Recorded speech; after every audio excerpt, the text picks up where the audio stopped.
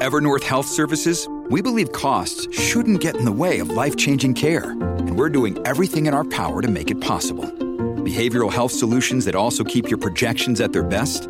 It's possible. Pharmacy benefits that benefit your bottom line? It's possible. Complex specialty care that cares about your ROI? It's possible. Because we're already doing it. All while saving businesses billions.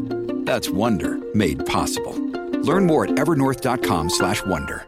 Joining me now is Blake Manley, creator of Manly Jobs. He talks about the importance of trade jobs. We've been talking about this with Mike Rowlott, John Ratzenberger, too, of fame, of Cheers fame, talks about logging in particular. As logging compares logging companies face worker shortages about 7,200 a year.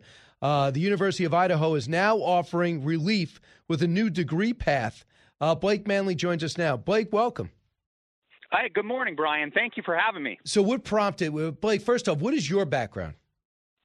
So I grew up as a logger kid in Eastern Oregon. My dad's been a logger for 50 years. And then I got into education and found a job teaching forestry to high school students, 9 through 12, at a little high school called Sweet Home in Western Oregon. So you start doing that. So you realize what about your industry and about where the blue collar workforce is going? Well, we realized several years ago that we were aging, and then a few years back they did a study and they found that 40% of the loggers, specifically not just the timber industry, but the loggers in the West are over the age of 60. And so that gets to be pretty scary when you look at, okay, if they're over the age of 60 in 10 years, they're either going to be gone, retired, or gone, and who's going to replace them? And so the state of Oregon actually started dumping some money into career technical education, CTE, which is the trades, but that's more of a technical term for it. And one of those areas that they were putting the money was into forestry education. So we went from 6 programs that were teaching some sort of forestry education in 2015 to today, we have 45 different programs around the state that teach forestry and natural resources to our 9th through 12th graders, just giving them a look at a different career path that they're not seeing in the everyday classroom. So what's the result been? The result's amazing, actually. In my community individually, we ran a job fair last spring. We have about 650 in our high school. We did a job fair for just what I do, forestry and natural resources, and we placed 25 kids into the industry. Now, that might not seem like a ton, but for a small community, filling 25 jobs where kids would normally fumble their way through was a really big deal. And so from the small snapshot of Sweet Home, we've had a positive effect. So that's great. And these are jobs that pay well, right? These jobs pay amazing, Brian. That's the thing that I don't think people understand is 2 things that have changed over the last, 50 years. One of them is the jobs start out between $22 and $30 an hour. But my friend that just got out of doing what he was doing before and went into logging made almost $100,000 last year as a logger. So that job pays really well. And it's not your grandpa's logging. It's not, I'm going to sweat and it's extremely dangerous. There's still a danger factor. There always will be.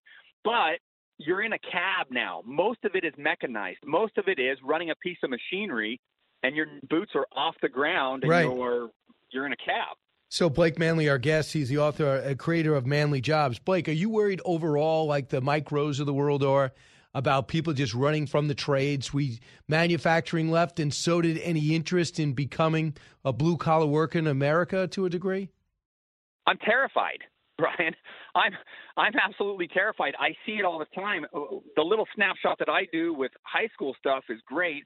What the University of Idaho is doing by offering a 2-year program is great, but I see it as a huge gap right now. I mean, Mike got on the other day and said that there's 10 million open jobs right now, and unemployment's only 7 million people. So we're still way out of whack and not able to fill all those jobs. And people got to realize that if we don't have loggers, we don't have lumber mills, we don't have toilet paper. I mean, something as simple as that, that comes from the forestry industry. And when we don't have people cutting down trees and replanting them and doing all that, we don't have some basic essentials. I think so. And did you think that growing up for you, was that ever an issue that you thought you'd be looking at right now? No way. No, I never looked at this and said, 20 years from now when I graduate from high school, we're going to have a massive logger shortage. My dad talked all the time about how the workforce was aging throughout the late 90s and then the 2000s, and people are discouraged from going into a job like that, into any of the jobs, welding, fabrication, all that. It was, you go to college or you're not going to be worth anything. And we just know that's not the case today. But I never imagined that. At Sweet Home last year, 63% of the students that walked in my room, seniors that had walked in my room, did not go to a 4-year college. They went on to higher education in different ways, whether it was a trade school or a 2-year or something, but not the typical 4-year. You know what I think you need? I think just the Stop Smoking campaign, the Stop Texting and Driving campaign. You need a positive campaign on a blue collar, the image of a blue collar worker, just like the military does in order to get recruits in peaceful times. And I think the same thing, because parents feel pressure from other parents to make sure their kid, when he graduates or she graduates, is going on to a 4-year school. If they say, well, my kid's going to be a plumber, that's suddenly not looked at with great pride, and it should be. It should be, because that plumber is going to have no debt, and that plumber is going to own their house before the university student, and that plumber is going to be the one that they call to fix their problem. And I think that's hugely vital right now, and we don't do what you're talking about. We don't make it flashy and nice. That's what we kind of started doing with Manly Jobs is, during COVID, I would follow around different people, mainly in the forestry industry, but we went with Knife River in the construction industry as well. And we would look at them and we'd show people, hey, these jobs are good jobs. Yeah. These people are enjoying themselves. It's a good life. I mean, it's almost like, for one thing, anyone who's ever a firefighter, they always talk about the camaraderie. The minute you do, you never want to stop it, and you never want to forget when you do retire. There's the same camaraderie that can be built in these blue-collar situations, and you know better than me, but I've heard it with logging specifically. You become like a team out there. You become like a family out there. It's one step further. Like the guys that I broke into the woods with when I was first coming out of high school, they're like family, and when they pass away, we all go to the funeral. It's like a family reunion. Gotcha. And the scary thing is that's where that workforce is at. Now we get together for family reunions, logger reunions. Gotcha. At services. Blake, thanks so much. Creator of Manly Jobs. Find out more. Blake Manley, thanks for what you're doing.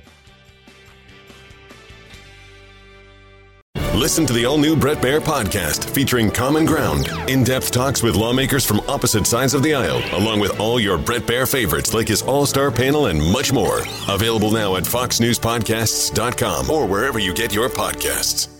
Listen to the show ad-free on Fox News Podcast Plus, on Apple Podcast, Amazon Music with your Prime membership, or subscribe wherever you get your podcasts.